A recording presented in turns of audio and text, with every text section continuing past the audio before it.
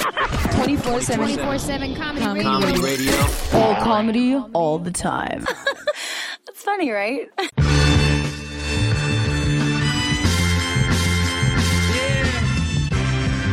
Tell us what the fuck to do. You can stay inside your little well-prepared box. We step out of that shit like a homeless man trying to change his life. We do it so fresh, and we do what the fuck we want to do. The Green Room is brought to you today by Amazon. Click the Amazon link on SeanTGreen.com to support The Green Room today. And now, live from the Sex Dungeon in Silver Lake, California, the host of The Green Room, Sean Green. All right, everyone. Welcome to the Green Room. We're doing it live here on SeanTGreen.com, presented by our good friends, good dear friends over at 24/7 Comedy. Make sure you go to 247comedy.com. You can check out their streaming stand-up comedy. You can also listen to them on the number of AM/FM affiliates. I'd like to welcome on my left-hand man, Mr. Logan Lysico. Logan, what's happening? Guten Tag, Sean. Guten Tag, indeed. Now, wait, what language is that? German. Oh, okay. Actually, my mom, my grandma was German. I guess I'm partially German, and she would speak German to us occasionally. Mach schnell, I knew, which is like hurry up. Yeah, my dad is German too, and he uses words like that too. Now, you alluded to Sex Dungeon. Now, that was a callback to a joke off the pod or off air. I was joking around saying that this is my bedroom, and I also say my sex area. I wasn't going to say dungeon because that seemed like derogatory, and we have a female guest, so I didn't want to start off. A lot of people online, a lot of comics get accused of misogyny. Don't want that brand. I'd like to welcome on. I was just want to say I brought it up because there's condoms on display. Sure. Now I'm gonna have to hear. Now I'm gonna get a text when my mom listens to this podcast. Yeah, that's why I stumbled on that. I was like, oh wait, maybe I shouldn't say that. That's all right, Logan. You can edit it out. She realizes I'm a grown man, and we'd like to welcome on a woman to the program, Miss Barbara Gray. Barbara, thanks for coming on. Hello. Yes, I am a woman. Yeah. How's that working out for you? Feels great. Glad to be the first one here in your sex dungeon. Exactly. I've just had a long line of homosexual lovers, and I thought it would be great to bring on a platonic friend to have on the podcast. That's good. I mean, every sex dungeon should have beige walls. And an American flag. Yeah, that's all you need. Yeah, this is not... Yeah, I mean, there's like a hand weight sitting over there. There's a... You could use that for something. Exactly. An antifungal cream, but that's for the dog. And it actually is for the dog. He had a weird thing on his neck. It's not that exciting a podcast. But how you doing, Barbara? Thanks for coming on the show. You were just we just did a stand-up comedy show last night. You did your birthday show. It was awesome. Yes, it was a birthday show / stand-up comedy show. I decided to mix things up for my birthday and get drunk and do stand-up comedy. So. Yeah, it was rare departure for me. I was talking about this last night on stage. It wasn't actually my birthday. My birthday is actually coming up. It's on a Wednesday, 7/11. And I would say everyone kept saying happy birthday, and then I felt almost guilty getting a free happy birthday when it wasn't my birthday. But then I was like, well, I'm probably not going to see these people on my actual birthday. I should just accept these free happy birthdays. And then I was like, well, my birthday's actually Wednesday. And then there's always a moment of like, oh, well then, I guess like people I take it back. Yeah, people are thrown off by it, or you get the person who wants to give you the speech about, well, I only celebrate my birthday on my actual birthday. I don't understand that idea of like, what, worst case scenario, you have another fun night of people being nice to you. It's not like I'm throwing a parade for myself. It's just basically, to me, a birthday is basically an excuse to get drunk and hang out. Who knew that was such a conversation speech? Or piece, I mean. Speech. I have so many conversation speeches. Yeah, that is weird. I don't know. I think it's like one of those things where you shouldn't tell them though. I mean, I guess you can say the real day, I stopped telling people halfway through the night. Yeah, because it's like when someone like gives you a compliment and you're kind of like, oh, well, and you diffuse it. It's like, just let them say it and then move on. Yeah, or if someone's like, oh, hey, have you lost weight? Actually, no, I've actually put on a little weight. Yeah, you just say, all right. Yes, thank you, soak up the compliment and move on. It's not that difficult. All right, Barbara, so let's see. You were born originally in Utah? No, I was actually born in Palm Springs. Oh, wow. Here, but I mean, I was raised in Salt Lake City, so I count that more than anything else. Okay, so you're born in Palm Springs, you move early on, Salt Lake area. Now, what'd your parents do? My dad's a lawyer, and my mom is an artist. Oh, wow. Yeah. polar Like opposites. what kind of artist? She does like watercolor and oil painting and stuff like that. So kind of a Dharma and Greg situation. yeah, definite. Actually, my mom is... Now, this would be great. Is your dad the free spirit and your mom's like a real uptight hard ass? No, they're both... My mom's definitely more of the uptight... Well, I don't know. They're both kind of, open. Like, they were definitely hippies growing up for sure. So I think my dad just became a lawyer because it was like made the most sense as far as money went. So Yeah, it's a stable career. yeah, he actually told me recently that he wanted to be a comedian, and I had no idea. And like they were gonna have a family, so my mom was like, "Fuck no, you can't do that. You can't be a comedian." So. Did you follow up at all more with that? Did you ask your dad? I kind of was like, I don't know, sort of. Yeah, I asked. He actually sent me a joke recently, and I'm like, oh, okay. Like, I think he wants me to start using his stuff. Which I'm like, well, if it's good, I'll try. But I'm not. It's a little weird. What was the joke he sent you? It was something like he saw he saw a Romney sticker on a Prius. And it was something about that. And I was like, yeah, that's not bad. You could use that for a premise, but I don't do anything about politics. So, that could be rough for me. Yeah. I think it was like, I don't know anything about cars. I was like, well, I can use that. So, I don't know. But, it's a good start there. Yeah. So, okay. That's, now why'd Salt Lake in particular? Well, we lived in Sacramento. We moved from, Palm Springs, Sacramento, and then Salt Lake. And, I don't want to get into too much detail, but a family member liked drugs, and Sacramento had a lot of them, so we went somewhere else that didn't, like where Mormons live. Not one of my parents. Oh, great. Now I shouldn't have said anything about that. No, just forget that happened. We just moved there because it was, better to raise a family, basically. Okay. Than gross Sacramento. Yeah, I've never actually spent any time in Sacramento. It seems like, I don't know. I guess similar to San Jose, but you're saying there was a lot of like white trash elements going on? Yeah, it was just kind of a gross, I don't know. I mean, I don't remember much of it, obviously, but it's definitely not the ideal place for kids. You set up shop in Salt Lake City. Yeah. I don't know if you know this, but I was actually born in Ogden, Utah. Ooh, yeah, really? True story. Lived there for like blood brothers. Yeah, exactly. We're probably related somehow. I lived there for 2 years before, my dad was in the Air Force, so we lived there. I was born on the Air Force Base, in a hospital on the Air Force Base, and then we, moved to upstate New York. But now, how was the growing up experience in Salt Lake? I mean, everyone has this idea of, hey, it's filled with Mormons, everyone's super uptight.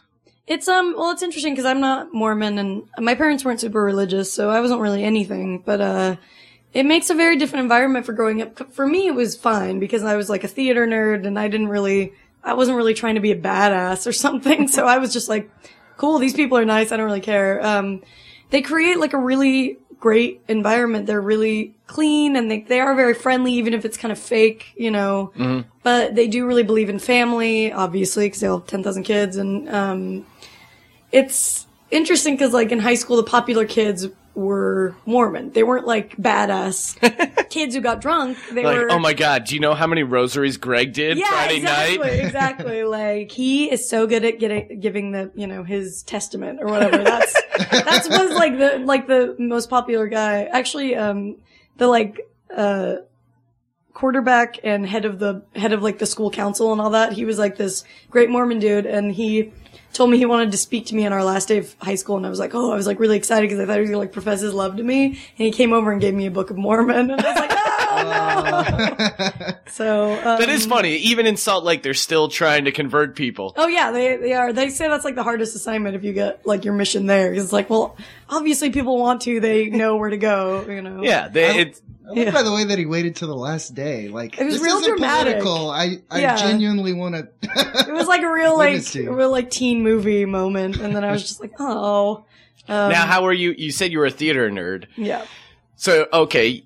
Now, how was the guy situation? Do you have boyfriends in high school? Oh, I mean, yeah, I've been dating every guy in the vicinity since junior high. So, yeah, I mean, it was all like much more innocent, obviously. Like, it was not a lot of like boning or anything. I remember hardcore graphic sex didn't go on a lot. Yeah. But yeah, it was, just a lot of, it was like any like group of people, everyone knows each other. So everyone like goes out with everyone else and all that stuff. I had a few, kind of like the comedy scene. Yeah, exactly like that. I did have my most serious high school boyfriend was like a Hasidic Jew, Oh, bad boy. named Itzhak. Yeah, so I definitely went a little, I went for the ethnic flavor of Salt Lake City, I guess. That's funny. Okay, so now what's the high school in Salt Lake? Stuff's going well. Or was it going? Yeah, were you were like a happy kid, well adjusted? I did everything. I was, I did theater. I was in like school council, all that crap. So I did everything. Yeah. Now, what was the plan? What was your game plan after graduating high school? Obviously, you seem like a college person. You seem like you went to college. I went to the University of Utah. I didn't really want to. I didn't know what the hell to do, so I just moved to the dorms, which were like literally a mile away from where I already lived. Oh, really? Yeah. So I moved there with my best friend, and I went there and I studied theater for a year, and then I was like, I need a degree in something more tangible. So, which was not that much, but I did film studies, or at least like you learn equipment or something. You're not just like, right. There's at least some. You're not like breathing in and out for 4 years, So, I did that. I thought I wanted to be a filmmaker, like I want to make movies, and I sort of did that in college, and then, that's why I ended up out here. It was just like, all right, I want to work in production or something. Now, were the films funny? I mean, were you kind of... Yeah, they usually ended up being comedies that I made. Like, I made a short documentary about people who collect dolls, and that was definitely, like, funny, And all the other ones were, usually comedy stuff. Okay, so now, after you graduate college, did you move to LA right away?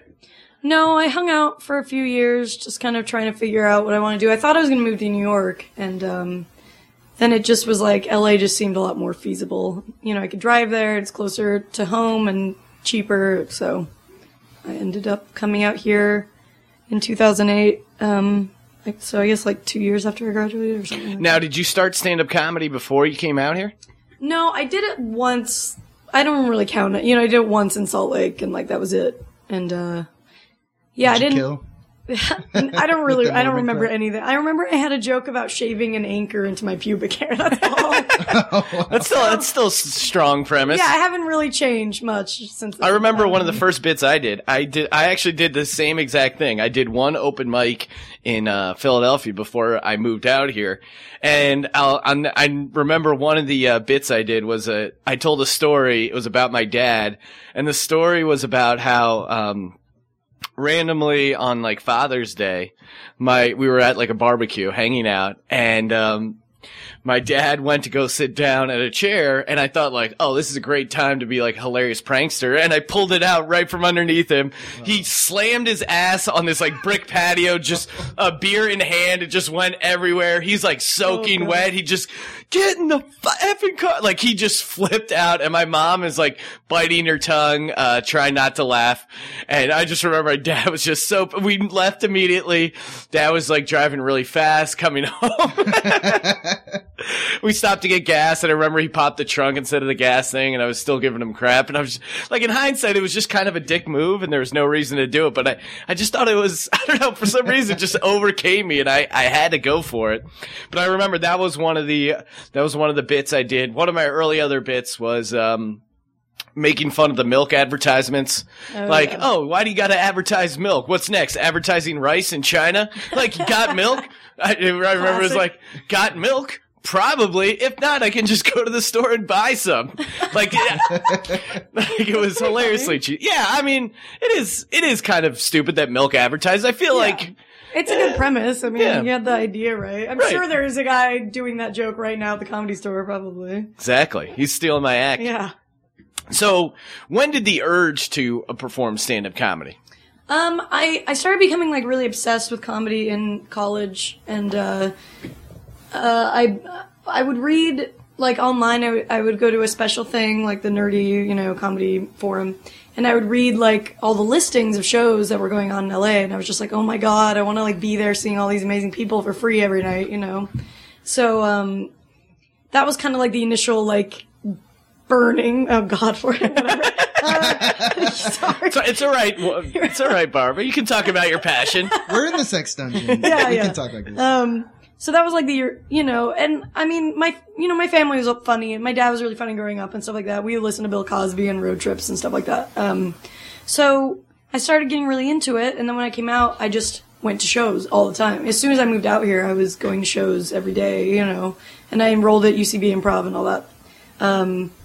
And then I I didn't do I was really scared. I went to open mics, like, and just watched a lot of them because I was like terrified. That is always weird because you can tell, like, there's usually a handful of like quasi-normal people at open mics that don't go up, and I just want to go up to them like, listen, I know you probably want to go up, just sign up. It's not going to get you think like, okay, I'll just watch a few more and then I'll figure out what to do and then I'll do it. Yeah, it's best just to jump in. Right. And like I started being beer girl at 12 Shiny Nickels. Like, okay, yeah, that's a local show around here. Yeah, and when it was at like Gross Dungeon or Basement, whatever, in West Hollywood, and Dan was like really encouraging. Dan Bilek, who ran it, was just like, you need to start now. Like, don't waste any more time. He was like, don't like wait until you find a boyfriend, you know, do it or whatever. Of course. And then he would mention my tits 10 times. And, he, I don't know, he kind of encouraged me. And then Zach Ames and John Darnell, who were like helping him run the show, started an open mic. And then I finally was like, all right. Finally pop your cherry, start going on stage. Yes. And, yeah.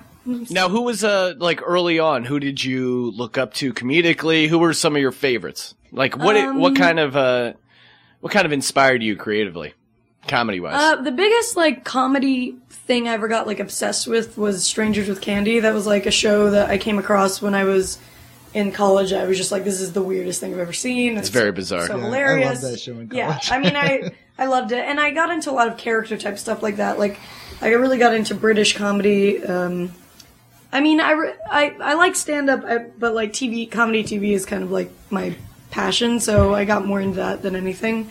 But, you know, I mean, I love Patton Oswalt, and, Okay, Patton, now you're joking. You said, I love Patton Oswalt, haha. Of course you are talking about the now infamous incident online where... I'm, like, blushing. Basically, you saw Patton Oswalt kind of being a dick at a show, and then you blogged about it, and then he reacted. Sounded like there were some exchanges going back and forth. I mean, you can probably explain it better than I can. Whatever. I saw him, you know, do something I didn't like, and I blogged about it, and he... Yeah, what exactly, if people hadn't read the thing? The girl was filming him, and he asked her to stop, and they had kind of a weird exchange. I thought he was way more of a dick than he needed to be. Her and her friends left, and he kind of talked some shit about her looks after she left, and I was, like, really appalled. So I wrote something about it. When I woke up the next day, I was still angry, and I was just like, well, I'm gonna write this, and, you know. Oh, so wait, you wrote the next day after that? Yeah. Anyway, I wrote it, and he reblogged it, and, I don't know. That was it between us, but, you know, 10,000 of his fans hated me for a very long time, and... So wait, you were getting a lot of shit? Oh, yeah. Tons. Like, Andy Richter was, like, all up in my face, and, some other guys. I don't know. Somebody was like, your career's over, and I was just like, cool, I don't really have one anyway, so... So did he send you... I know he blogged about it, and his angle is that... Hey, I'm just sick of people filming, right. And I had asked her to stop, and she didn't. That's mostly what he talked about. He went into all these past incidents of people filming him and all that stuff. And he was like, you didn't see what I saw and all this, you know. And she actually messaged me like a week later after she found out about it, which was interesting. And what was her take? Well, the woman who got yelled at. What did he say? Oh, he said that she mouthed to her friends like the word asshole or something. And she was like, I'm surprised you could read my lips so well, because all I said to my friends was, do you want to go? And I was like, ooh, okay. But I'm like, I'm not gonna... At that point, I was just like terrified, and I was like, I'm not gonna post anything. I actually put the post on private, because I was just like, I don't want this around anymore. I got sick of it, so... Now, do you regret doing it? In hindsight, are you like, I wish I wouldn't have done that? It's a big question. Yes, mostly. I mean, I'm glad I, like... said, you know, I'm glad I stood up for something I believed in, because I really did. I don't get my panties in a bunch over, like, a lot of things. Mm-hmm. So if I do, I would like to think it's genuine, you know, it's good for a good reason. But, you know, I kind of had tunnel vision, obviously, for, like, that one moment, and maybe it didn't need to be magnified like that. And it was hard, because I still, respect him a lot, and I still like his comedy, so, I don't know, it was definitely... I'm not sure. I'm not really sure where I stand on it now. So I mean, I read it, and you kind of prefaced it with, you know, I really respect Patton Oswalt. I was always been a big fan and all that, but yeah, it was just like I just didn't like this. Yeah. It was a huge lesson. I learned a lot. I'll say that from like just how crazy, like, something viral can go. Like, his site went down because of it. Really? Yeah, his website went down because everyone was going to read his reply. Comedy beef. So it was just, like, one weekend of, like, insanity where I was just like, what is going on? So, it was really interesting. And, like, I still haven't seen him in person since it happened, and I'm interested to see how awkward that interaction is. Yeah, you guys should do a show together or something. Oh, yeah. I'm sure he's dying to do a show. Yeah, I'm sure he, I didn't mean that insulting to you, but he probably is just like who he gives a cares shit? at all. God, yeah.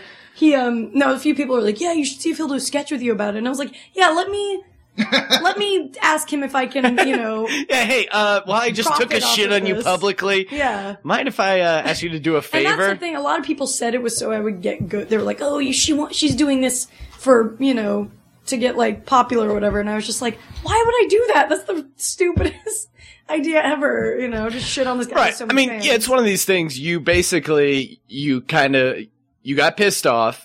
You saw a celebrity kind of being a dickhead. And part of comedy or just anything in general is calling out stuff that you think's bullshit. So you did that. And, first off, as far as Patton Oswalt, you gotta realize, like, I understand it's probably frustrating, but it's one of those things too. It's like when Lars complained about people downloading, MP3s and stuff. You totally do have a point, but you also have to realize that no one gives a shit and that the person is trying to do something nice. They're a super fan. And yeah, if you want to treat them like a dick, fine, that's your own thing. But you realize that she has no idea that she's doing a bad thing. She has no idea that you dealt with all these other previous incidents. She has no idea what it's like to develop a comedy act and then to go through that whole process. Going through all the past stuff, which I was like, I get it, but like, yeah, exactly. She didn't know about that. When she wrote me, she was like, I had no idea you're not supposed to film this stuff. I don't know what the hell I'm doing. So. Right. I mean, yeah, obviously, I don't know. If I was Patton Oswalt, I just would have responded by saying, yeah, it happens to me all the time. I overreacted. I got super pissed at her and blah, blah, blah. I mean, he didn't. I think he definitely took it to another level. I think he has a defense mechanism for sure.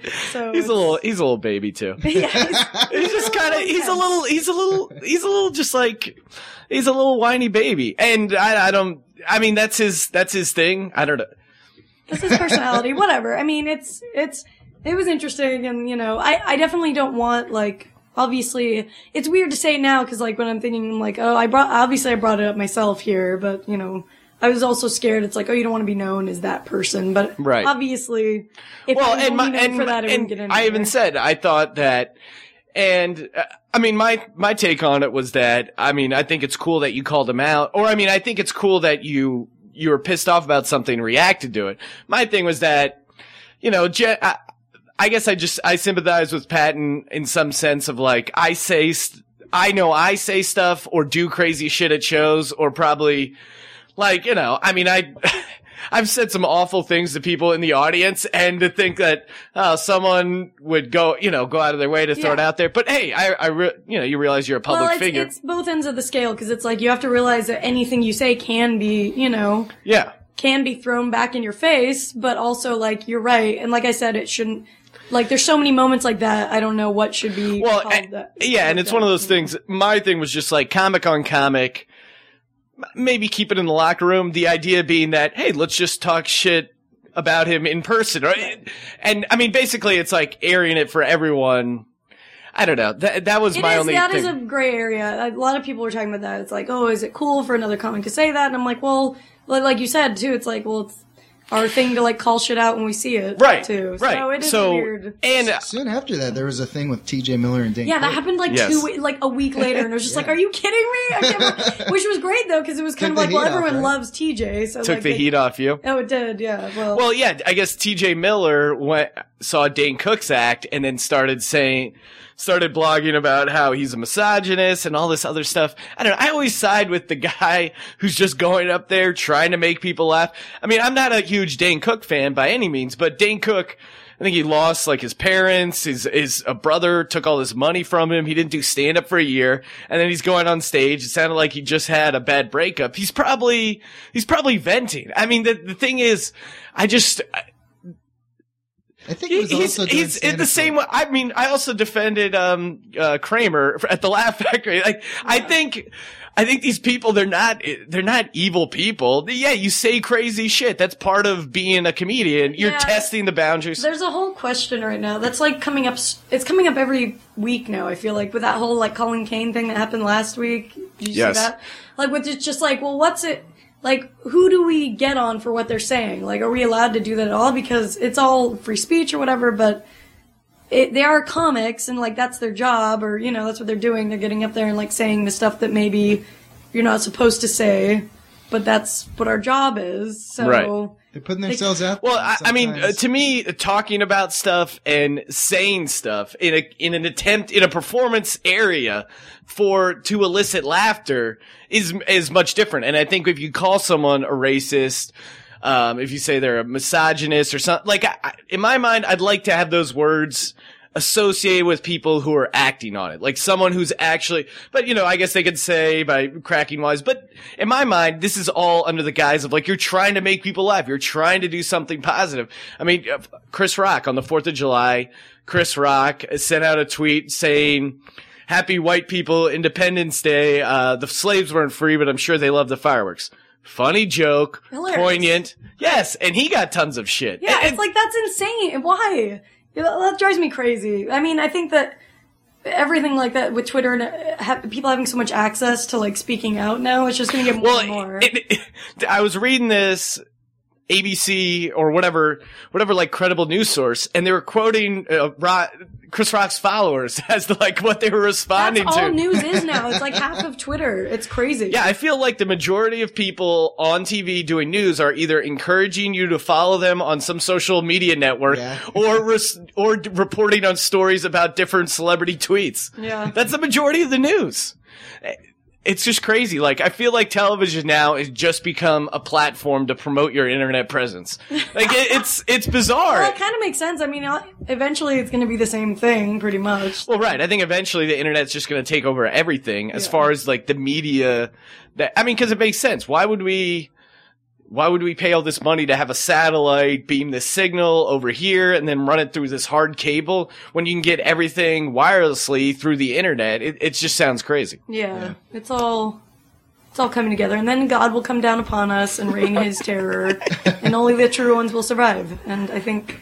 Oh, wow. So that popular guy got to you, huh? Exactly. I don't know. As a comedy nerd, I kind of just enjoy the discussion. I don't even... Just the fact that Chris Rock, for instance, brought on that discussion and some people were outraged, and then... Why is it...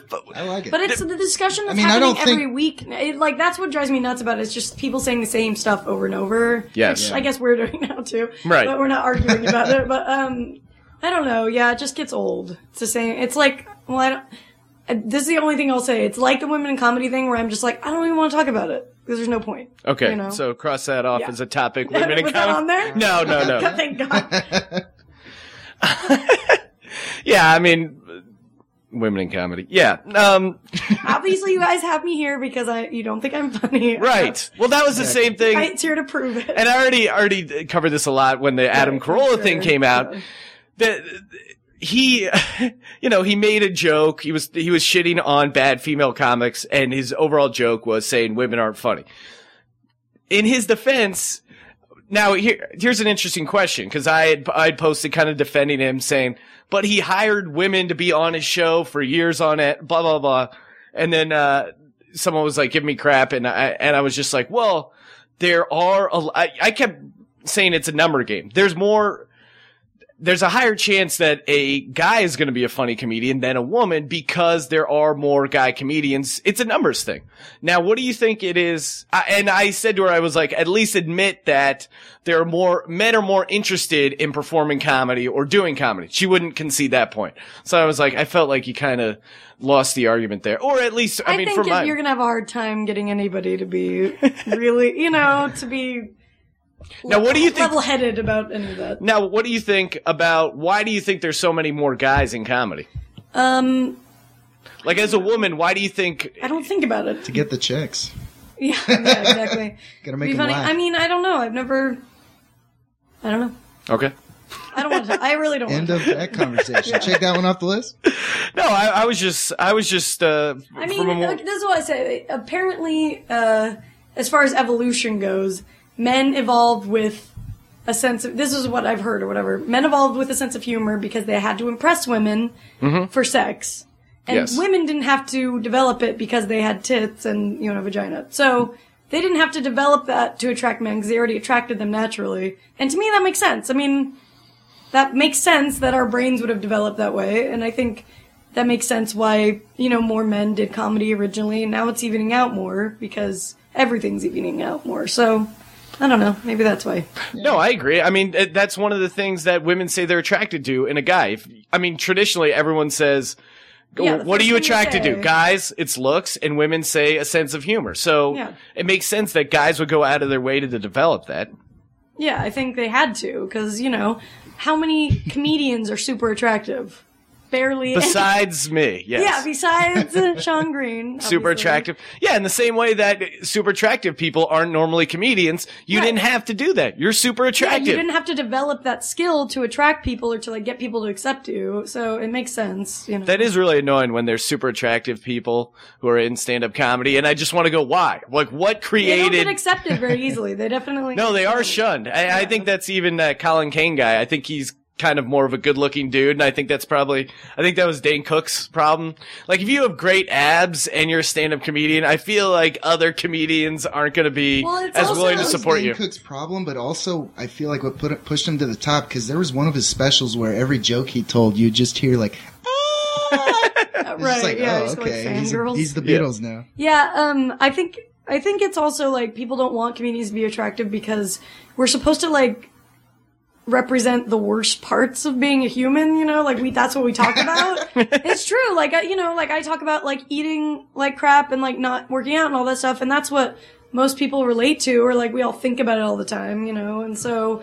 Yeah, it doesn't fit, because normally the voice of a comedian is, hey, I'm kind of a loser, making fun of stuff. It doesn't, if you have a great perfect teeth and chiseled abs and stuff, it doesn't work as a character for a comedian. Yeah, but I think you need to acknowledge it too. I don't like it when an attractive girl gets up there. Nobody likes it when an attractive girl gets up and she's talks about how she can't get boys or whatever, because you're like, no, obviously you can. Shut up. Don't say right. that. Right. It is, you go to an open mic and then, like you said, a good looking woman's just women in general who complain on stage about not being able to have sex. There's just a million, there's just guys just it's like a hyena den just looking at a piece of meat. I have a joke about that where it's just I know, people always say, you can have sex anytime you want. And I'm like, I know that's true. I know half of you idiots here would fuck me. I say that because I'm yeah, I know that, but it doesn't mean that it's the one I want. Exactly. I think that's what it is. Women need to clarify a good sexual partner, or a decent sexual partner, or someone that I won't feel shitty about afterwards. I remember you had a really great, I think it's one of your bits, or I'm pretty sure. Yeah, you were told on stage about you met a guy through the internet, doing internet dating, but this was a while ago. I don't know. Do you know what the joke is? I remember it was something about, it had something to do with a sci-fi thing. God. I don't want to talk about that. Oh, why? That was a good story. The old guy that I did? Yeah. Oh, God. I don't want to. How old? Last time I did that bit, someone came up and they were like, I know him. And I was like, oh, no, never mind. I don't want to talk about it anymore. I was 21 and I dated this 42-year-old. Whoa! Exactly twice your age. Yeah. Yeah. And I still lived in Salt Lake, and I flew out to LA to meet him. Whoa. That sounds... That's way out of any kind of experience I've had. What was the reaction on that first date? I don't know if it was considered a date. My Uncle Tito picked me up from the airport and drove me to his house because my family insisted that was the only way I was going. So he picked me up, and he was a cop also. Okay. Drove me to his house, and I was like, please don't embarrass me, please. I promise he's a good guy. I know he is. And I know it sounds insane that I did that, but I have very good instincts when it comes to people. And I've met a lot of guys from the internet. None of them have been crazy creeps. So I definitely can read someone very well, I think. So, I went out there and I was like, don't embarrass me. And he was like, all right. And then he brought me to the guy's house, and he comes up and he like, you know, I don't know, I say hi to the dude and my uncle like starts to walk away and he turns back and he's like, just so you know, I can have a SWAT team here in 2 minutes. Meanwhile, he's younger than the guy. Yeah, and then according to him, a helicopter flew overhead at that moment. He like winked at it, which did not happen. Oh, that's so funny. I love that random embellishment that he throws in there. That's him for sure. So, he gives the helicopter the thumbs up. Yeah, so I don't know. Cool. I just hung out with the guy for a weekend. Like, actually, we didn't even like do anything physically, really. So. Wow. Kato scared him straight? Yeah, I think he did, actually. He was freaked out. Was which he? I'm happy about. I mean, obviously it didn't work out, but was he a nice guy overall? He was, yeah. Did it turn out to be a good weekend? He was really nice. We had a lot of fun. He was, like, editing a movie. I just watched him edit. It was, you know, it was pretty boring. normal. I know. It was pretty... Yeah, You watched him edit? I'm just fascinated with that idea of a 21-year-old Barbara Gray going to meet this 42-year-old older man. I know. And your family helps you? I'm definitely like, you know, I've done some ridiculous things like that. That's probably pretty up there, but That tops your list of crazy shit you've done. I guess. As far as I have a terrible memory, so I've probably done worse, but you know, I've erased it. So. Yeah. Hey, it's a story. Now, what's your take on? I know you've dated comedians. What's the difference between dating a comedian and a non-comedian? Goyim, as we call them. Balls. No, Okay. I don't know. Well, it's hard because, you know, when you date a comedian, it's like they get it.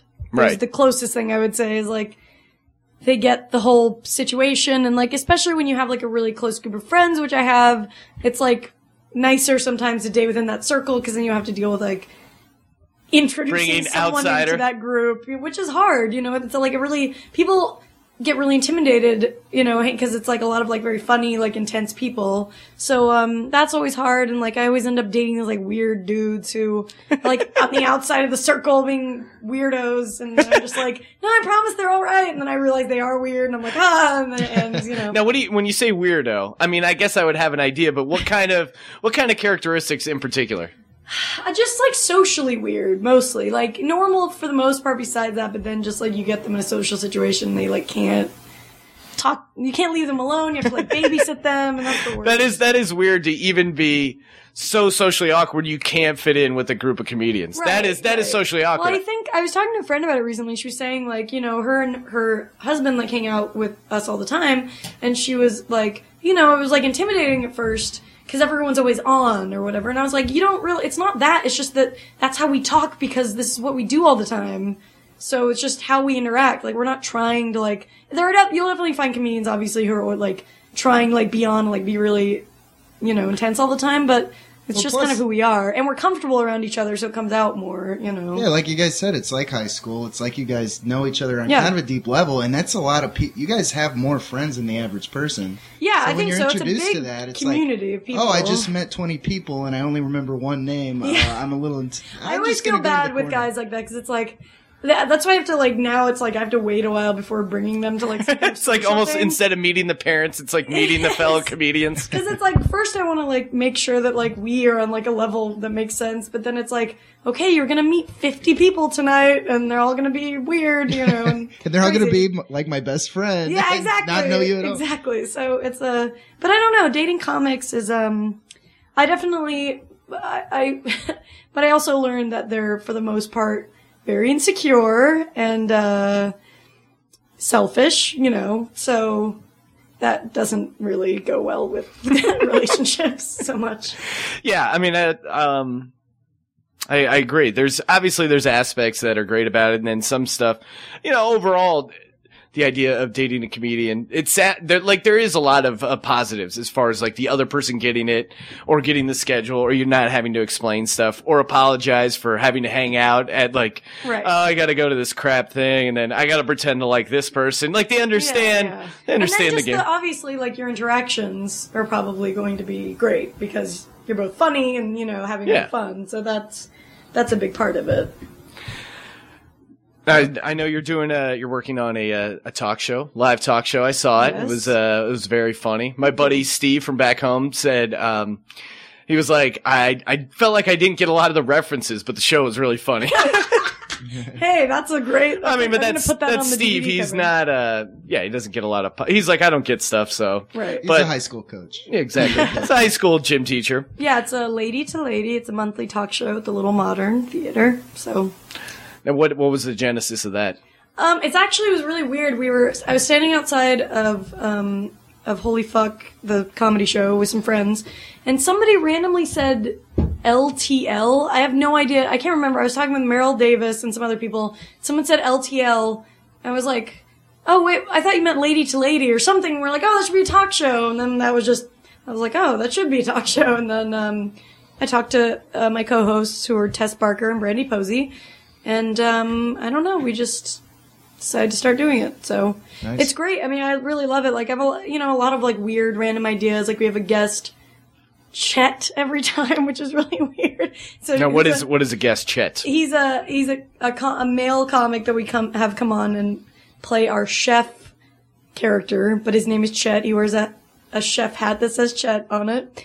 And he makes us something every time. We kind of like mess with him, and it's a fun, weird thing. It's a nice running gag to throw in the show. Yeah, it's a running gag, and it's a lot of fun. And yeah, we've gotten some fun guests, and I don't know, it's something different. I'm really proud of it. I love stand-up, but it gets old. I get sick of watching the same show. Every show is just 10 comics and like whatever. And I was like, okay, I wanted to try It's a nice change of pace. Yeah. All right, let's see here. We got a couple news clips I wanted to get to. This was really hilarious. I think I posted this on my Facebook, but this is just great. So do you know who Manny Ramirez is?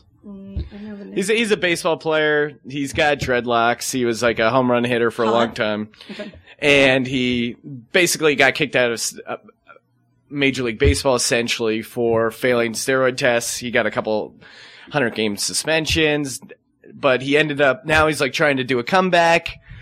He's going to these minor league teams. Now this is a woman calls up the owner, and she's like, this is just some old lady going off about Manny Ramirez. It's a pretty amazing voicemail. Hi, I'm a viewer of television, and I noticed. So that's one of the greatest voicemails of all time. If you're starting out, hello, I'm a viewer of television. This Manny Rodriguez has these long dreadlocks. I don't know how many River Caps have that, but a lot of people out here don't feel these people should be able to play with this long hair. It flies in the faces of flies in the face of this country's founders.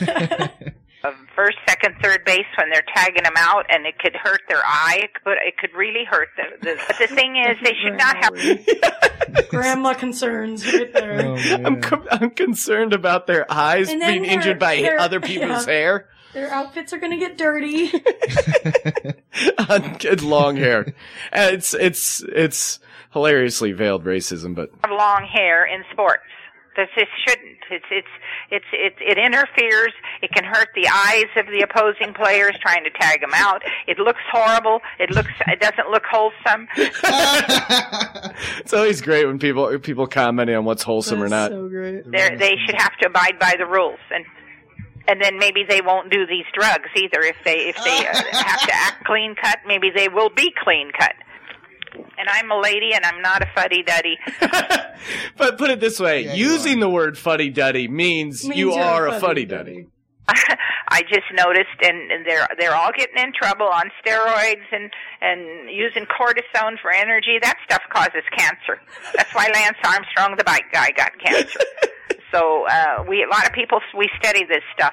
And I'm Can you just imagine their tea party? 69 years old, and I'm not a fuddy-duddy, but I cannot see how this unwholesomeness is crossing America with these long hair, and then they do these drugs, and then it gets into people start okaying abortion and gay marriage. It gets into a lot of stuff that is not according to the Bible or according to the American values. Well, she just let it all hang out at the end there. Is there anything about dreads in the Bible? I really Yes, hope so. it was, I mean... Doesn't she know the story of Samson, first of all? Doesn't she know the story of Jesus Christ? Every picture of Jesus is this long-haired guy. He was not pushing drugs. He was getting his hair into the eyes of his disciples all the time. That was a real honor for the other disciples to have their hair. Yeah. Oh, I was injured by Jesus Christ's hair. Oh, you must be the favorite. That is amazing. She's great. Well, she had a lot of facts in there. She's a woman. She's a viewer of television. I love, what did she say? That like there are a lot of us who are researching this. There's a whole bunch of us. I would love. Is that you and your bingo group are researching this? Oh, I would love to see her lab where she tied together cortisone shots and Lance Armstrong getting cancer. Man, that's a stretch of all stretches. But and I love just how committed she is to minor league baseball. You feel like that's. I'm just surprised to hear a 69-year-old woman is a diehard minor league baseball fan. It sounds like she doesn't have a lot else going on. I don't think. Well, all her research, all her television. It seems viewing. like everything that she doesn't like just is somehow related in her mind. Long hair, drugs. That's how abortion. people like that are, though. It's a snowball thing. Like they have one thing they don't like, and then all of a sudden it's like, and gay people and abortions also. What? Well, that's the thing. I think they just start lumping more and more of the other stuff together. And that's another thing that I don't think people on the left realize, that when they insult people on the right, or when like someone on the right does something and then people react to it, like Bill Maher ripping people on the right or whatever, you think, I guess partly in their mind, it's like, oh, look I'm taking this conservative person down a notch. Like when you make fun of Sarah Palin, oh, I'm exposing her for the intellectual fraud that she is. This will help people realize that they should be more open-minded and vote liberal. But in fact, it's has a complete opposite effect, where people are like, oh, look at these intellectuals in Los Angeles and New York who think they're better than us, making fun of us, and it almost strengthens it into the sense of like, oh, yeah, we do have a way of life, and we do have, and they're trying to fight against. And they do it. Basically, they justify the victim mentality that people have on who are conservative, or they feel like the media attacks them. So in a way, it almost like it strengthens the conservative view. Well, that's like everything we've talked about, though, almost as well. When you talk about like bringing up something that maybe shouldn't have attention brought to it, everyone always has the argument with like, well, then just ignore it. If you ignore them, they'll go away. But nobody ever does, so they don't want to say their 2 cents. So right, yeah. I mean, that was my stance in World War II. Early on, I was like, hey, I'm not going to stop. I'm not a fan of the Nazis, but I feel like if I cry out against the Nazis, then it's just going to get more publicity for the Nazis. Orders. Yeah, I mean, that's why a lot of people were like, why weren't people standing up more for lynching in the South? Because they were worried that if they mentioned it, it would get more popular. No, yeah. Obviously, at some point you have to draw the line, but where do you draw that line? With your dreadlocks. Now, this is actually a good transition from one line being crossed to another one. This is a lifeguard ended up losing his job. Tommy Lopez, a lifeguard, literally crossed a line in the sand, stepping out of his lifeguard. I love when newscasters find little jokes like that. You can just, I mean, without seeing this, you could just know how like ear to ear this guy's grinning when he's like, oh, line in the sand, you did it again. It's going to pop on that teleprompter. Hours jurisdiction to go save a life. And the real heroism, Josh, is that in making that decision to save a life, he knew he would get himself fired. Okay, so I think I accidentally stepped on by talking over. What happened? Basically, a lifeguard saw someone drowning, but it was outside of his lifeguard jurisdiction. It's one beach, and then it's right next to this other beach that's a private beach that he's not allowed to lifeguard. Now, they saw someone drowning over on the private beach, and he went over there, saved the person on the private beach. It was a violation of the other lifeguard's policy, so he ended up getting fired. Wow. Which is just the craziest. Fired and then hired by that rich person who was swimming that he saved? Like, you're right. Well, and it's funny that they call him a hero. Well, the guy is a hero because he saved this other person's life, and it was awesome. But when the newscaster said the real act of heroism was knowing he would lose his job, I don't know. No, the real act of heroism is him saving the guy's life. That's the heroic act. Yeah, I mean, being a lifeguard, like, how long is that of a job? Right. Maybe 1 or 2 summers. It's not like you're overthrowing your legal practice. practice. Yeah, It's a noble profession, but yeah, it's not like you're taking your oncology office and just burning it to the ground. No, you're a lifeguard who's losing an $8 an hour job, and God bless them. That's the other thing. That I feel like, I mean, from like TSA people to lifeguards to guys driving school buses, the people like in charge of the most important lives or in life threatening. Yeah, they get paid the worst. They get treated like shit. Crappy benefits. Oh, hey, the guy's weeding out the terrorists. Let's not make it a college education job. Or the person, the lifeguard. I mean, I guess they're in great shape physically, but I feel like you don't make a ton of money being a lifeguard. School bus driver. You think like, oh, let's find someone really responsible. No, it's someone who could just pass a drug test and is looking to make a couple bucks. Yeah.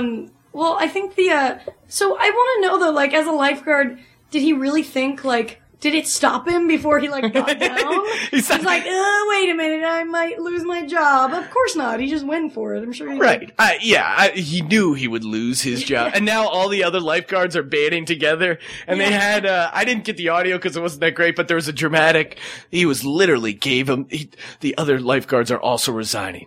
This gentleman just gave him the shirt off his back. And it said lifeguard, and then he went in and got fired or like quit and then comes out shirtless. I was like, really, this guy's just in great shape and looking for a reason. Rudy and like gave yes, exactly. Did you hear? Now you've seen the movie Rudy, right? Oh, of course. Okay. Apparently, Joe Montana was the actual quarterback at Notre Dame when Rudy went down, and he was on a sports talk show and was like, yeah, a lot of that was a movie. And people were getting all fired up like, oh, you ruined Rudy.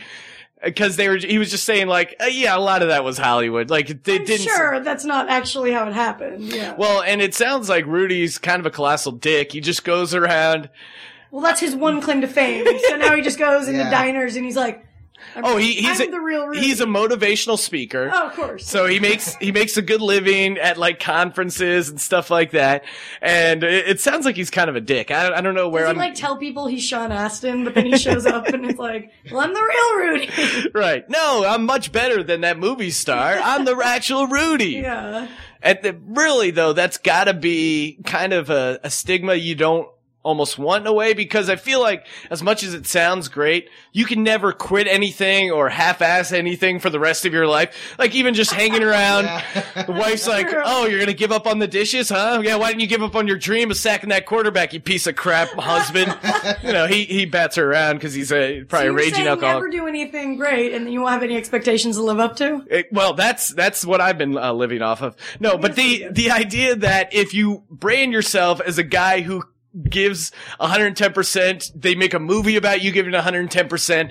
The idea is you never quit anything in your life. Now you can never quit anything for the rest of your life. Or someone's going to look you in the eye and say, you've changed. And they shake their head. Or let's say he joins a rec league basketball game. All of a sudden doesn't feel like coming out for one game. Like, oh, Rudy, you're a phony. You're a phony, Rudy. You're different, man. It's like, we're going to chant your name. What are you going to do now? Yes, exactly. Do it. That would be a great way to comes out and flips everyone off. That would be a great way to just get him to do anything, like around the office. Like, who's going to take care of this project? I know, the guy who loves working really hard at everything. Here you go, Rudy.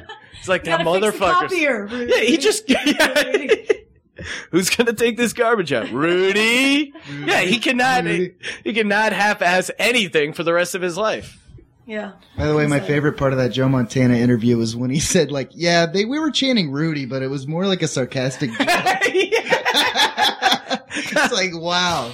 That was like when I played football, I had the nickname Mean Joe Green because I was a huge pussy. So there's a lot of that in nicknames. I remember my football coach pulled me aside. He's like, what are you doing out here? I was like, I really like football. I gave like a Rudy answer. Like, I know I'm small, coach, but I'm just all about giving 110%, working hard. And, my career was much like Rudy, but, there was no glorious movie made about it. It was a lot of me just carrying tackling dummies and not getting into the game. I want to know where the real radio is in that. Now, what was his thing? He was the first. I didn't see that movie. I didn't see it either. Like Cuba Gooding Jr. Wasn't he? What was like the first black sailor or something? No, he was. He was like a mentally challenged. It was like a football movie about. Oh, okay. About like. He was mentally challenged, but he got to be on the football team. Oh. Yeah. All I remember is the poster with Cuba Gooding doing these like giant fake teeth. That was terrifying. There is always those weird stories like that. Or there was like a kid who had autism and like went on this crazy run draining 3-pointers. There's always some random sports story like that. Well, you have to have those. That's the inspirational. Yeah, it gives you hope out there. Oh God, if they can do it, I better be able to do something. I know. The kid with autism can do it.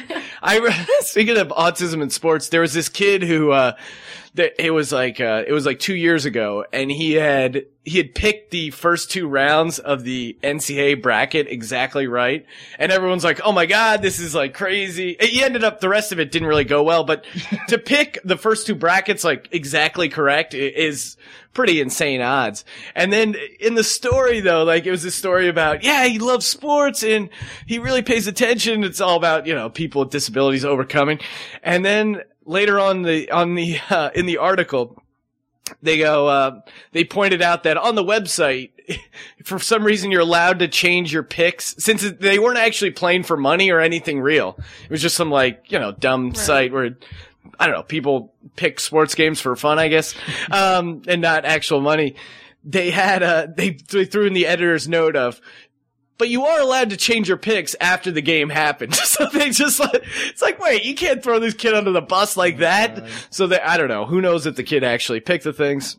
He's probably like Rain Man, just obsessed with statistics and stuff like that.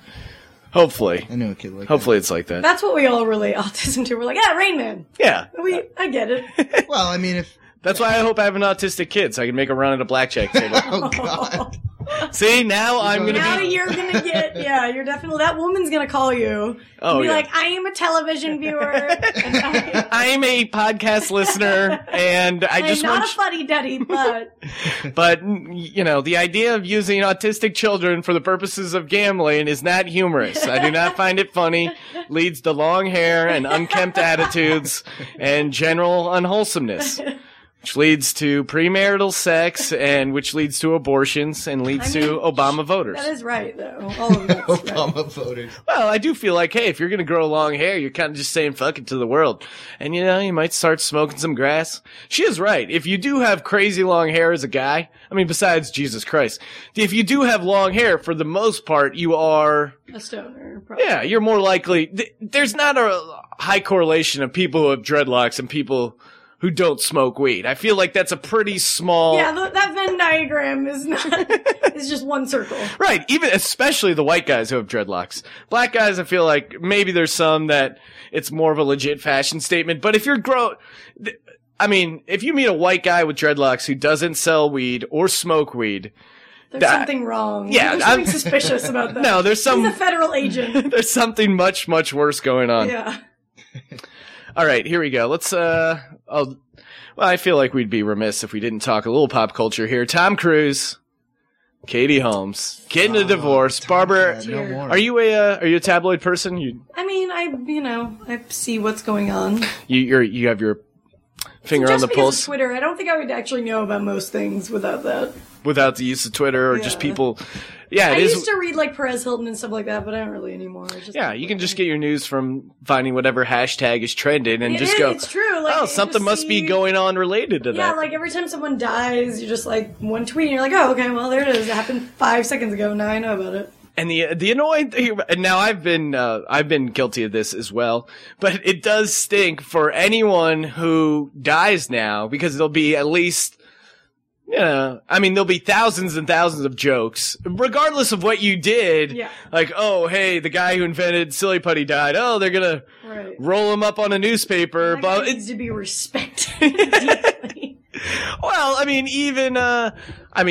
whatever kind of celebrity, even if you didn't have a troubled past, people like even Andy Griffith he died, right? Recently, Andy Griffith died, and he had a respected career, seemed like a decent guy, still plenty of jokes about him. That's what I think a good sign is, if you don't see that many jokes, like I'm a huge Beastie Boys fan, and when Adam Yauch died, there was, like, no jokes. It was, like, all people just being like, oh my god, I'm really sad, and just like, rest in peace. So I was like, yeah! Nobody's writing a joke about you for at least, like, an hour. And that means that you did something right. So I felt like he got honored that way.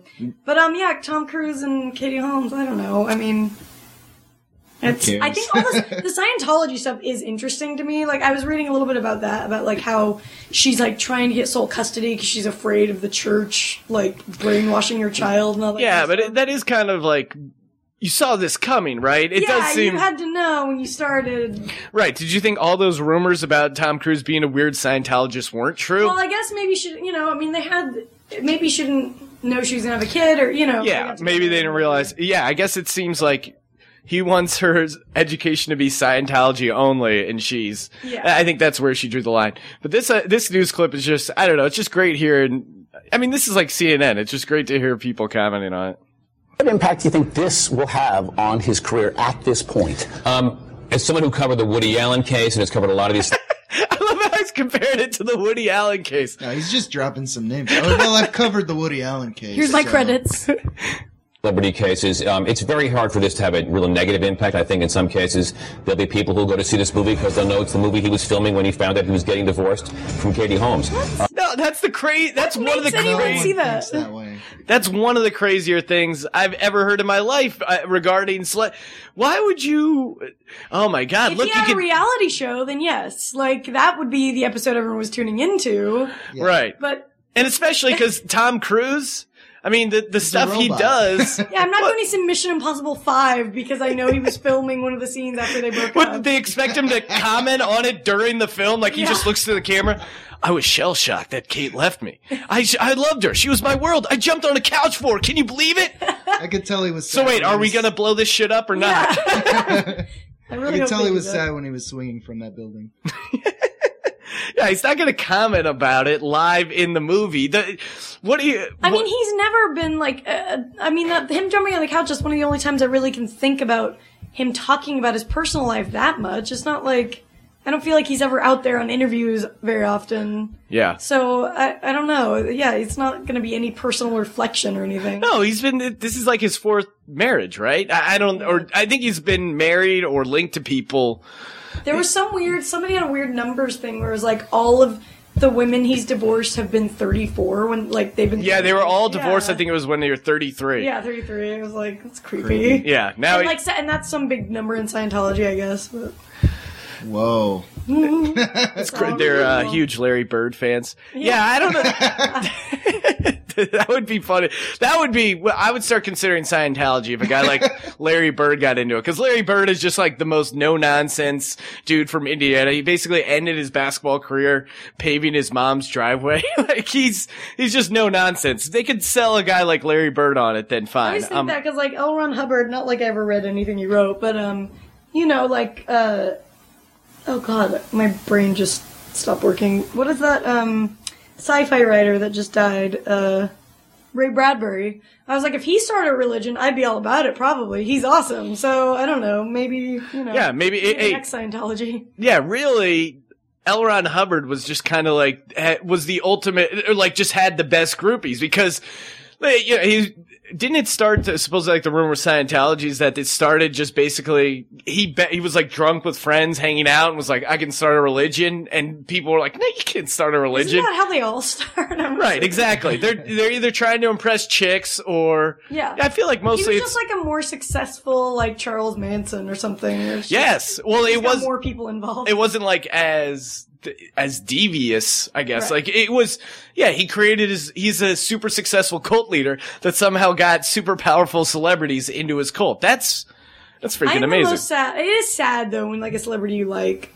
like I love Will Smith. I'm like, why? Don't do that. Come on. Well, it is. Yeah, I always call him out because he's like, yeah, repping Philly, because he's all about like, he'll wear like a really nice Philly jersey. He's like, yeah, Philadelphia, that's me. I'm just a Philly boy. Right. That you can't rep Philly and also rep Scientology. Yeah, like those are two conflicting representations or whatever. Yeah. All right, good times, Barbara. Thank you very much for coming on the show. Where can people check you out? Thank you. On Twitter at BabsGray, Gray. And my website is myjokesareuphere.com. Oh, that's actually pretty catchy. Thank you. Oh, you're welcome. Logan, you want to wrap things up with haiku? Let's do it.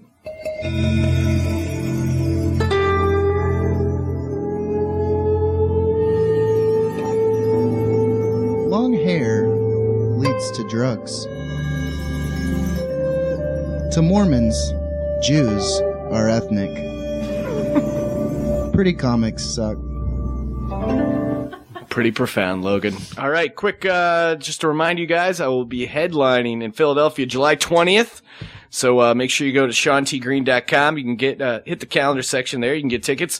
I'll also be in Toronto doing a setlist show July 21st. James Adomian, bunch of other funny people there. So make sure you check that out, and appreciate all the support on Amazon. Thank you, everyone, for listening to The Green Room. We do it every week here on SeanTGreen.com.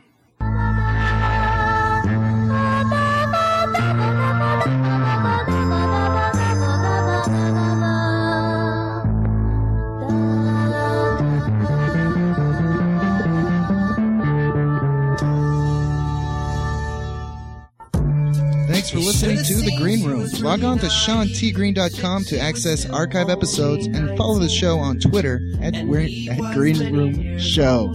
Damn it! Bye, folks. But he seen her walk by in them tight jeans.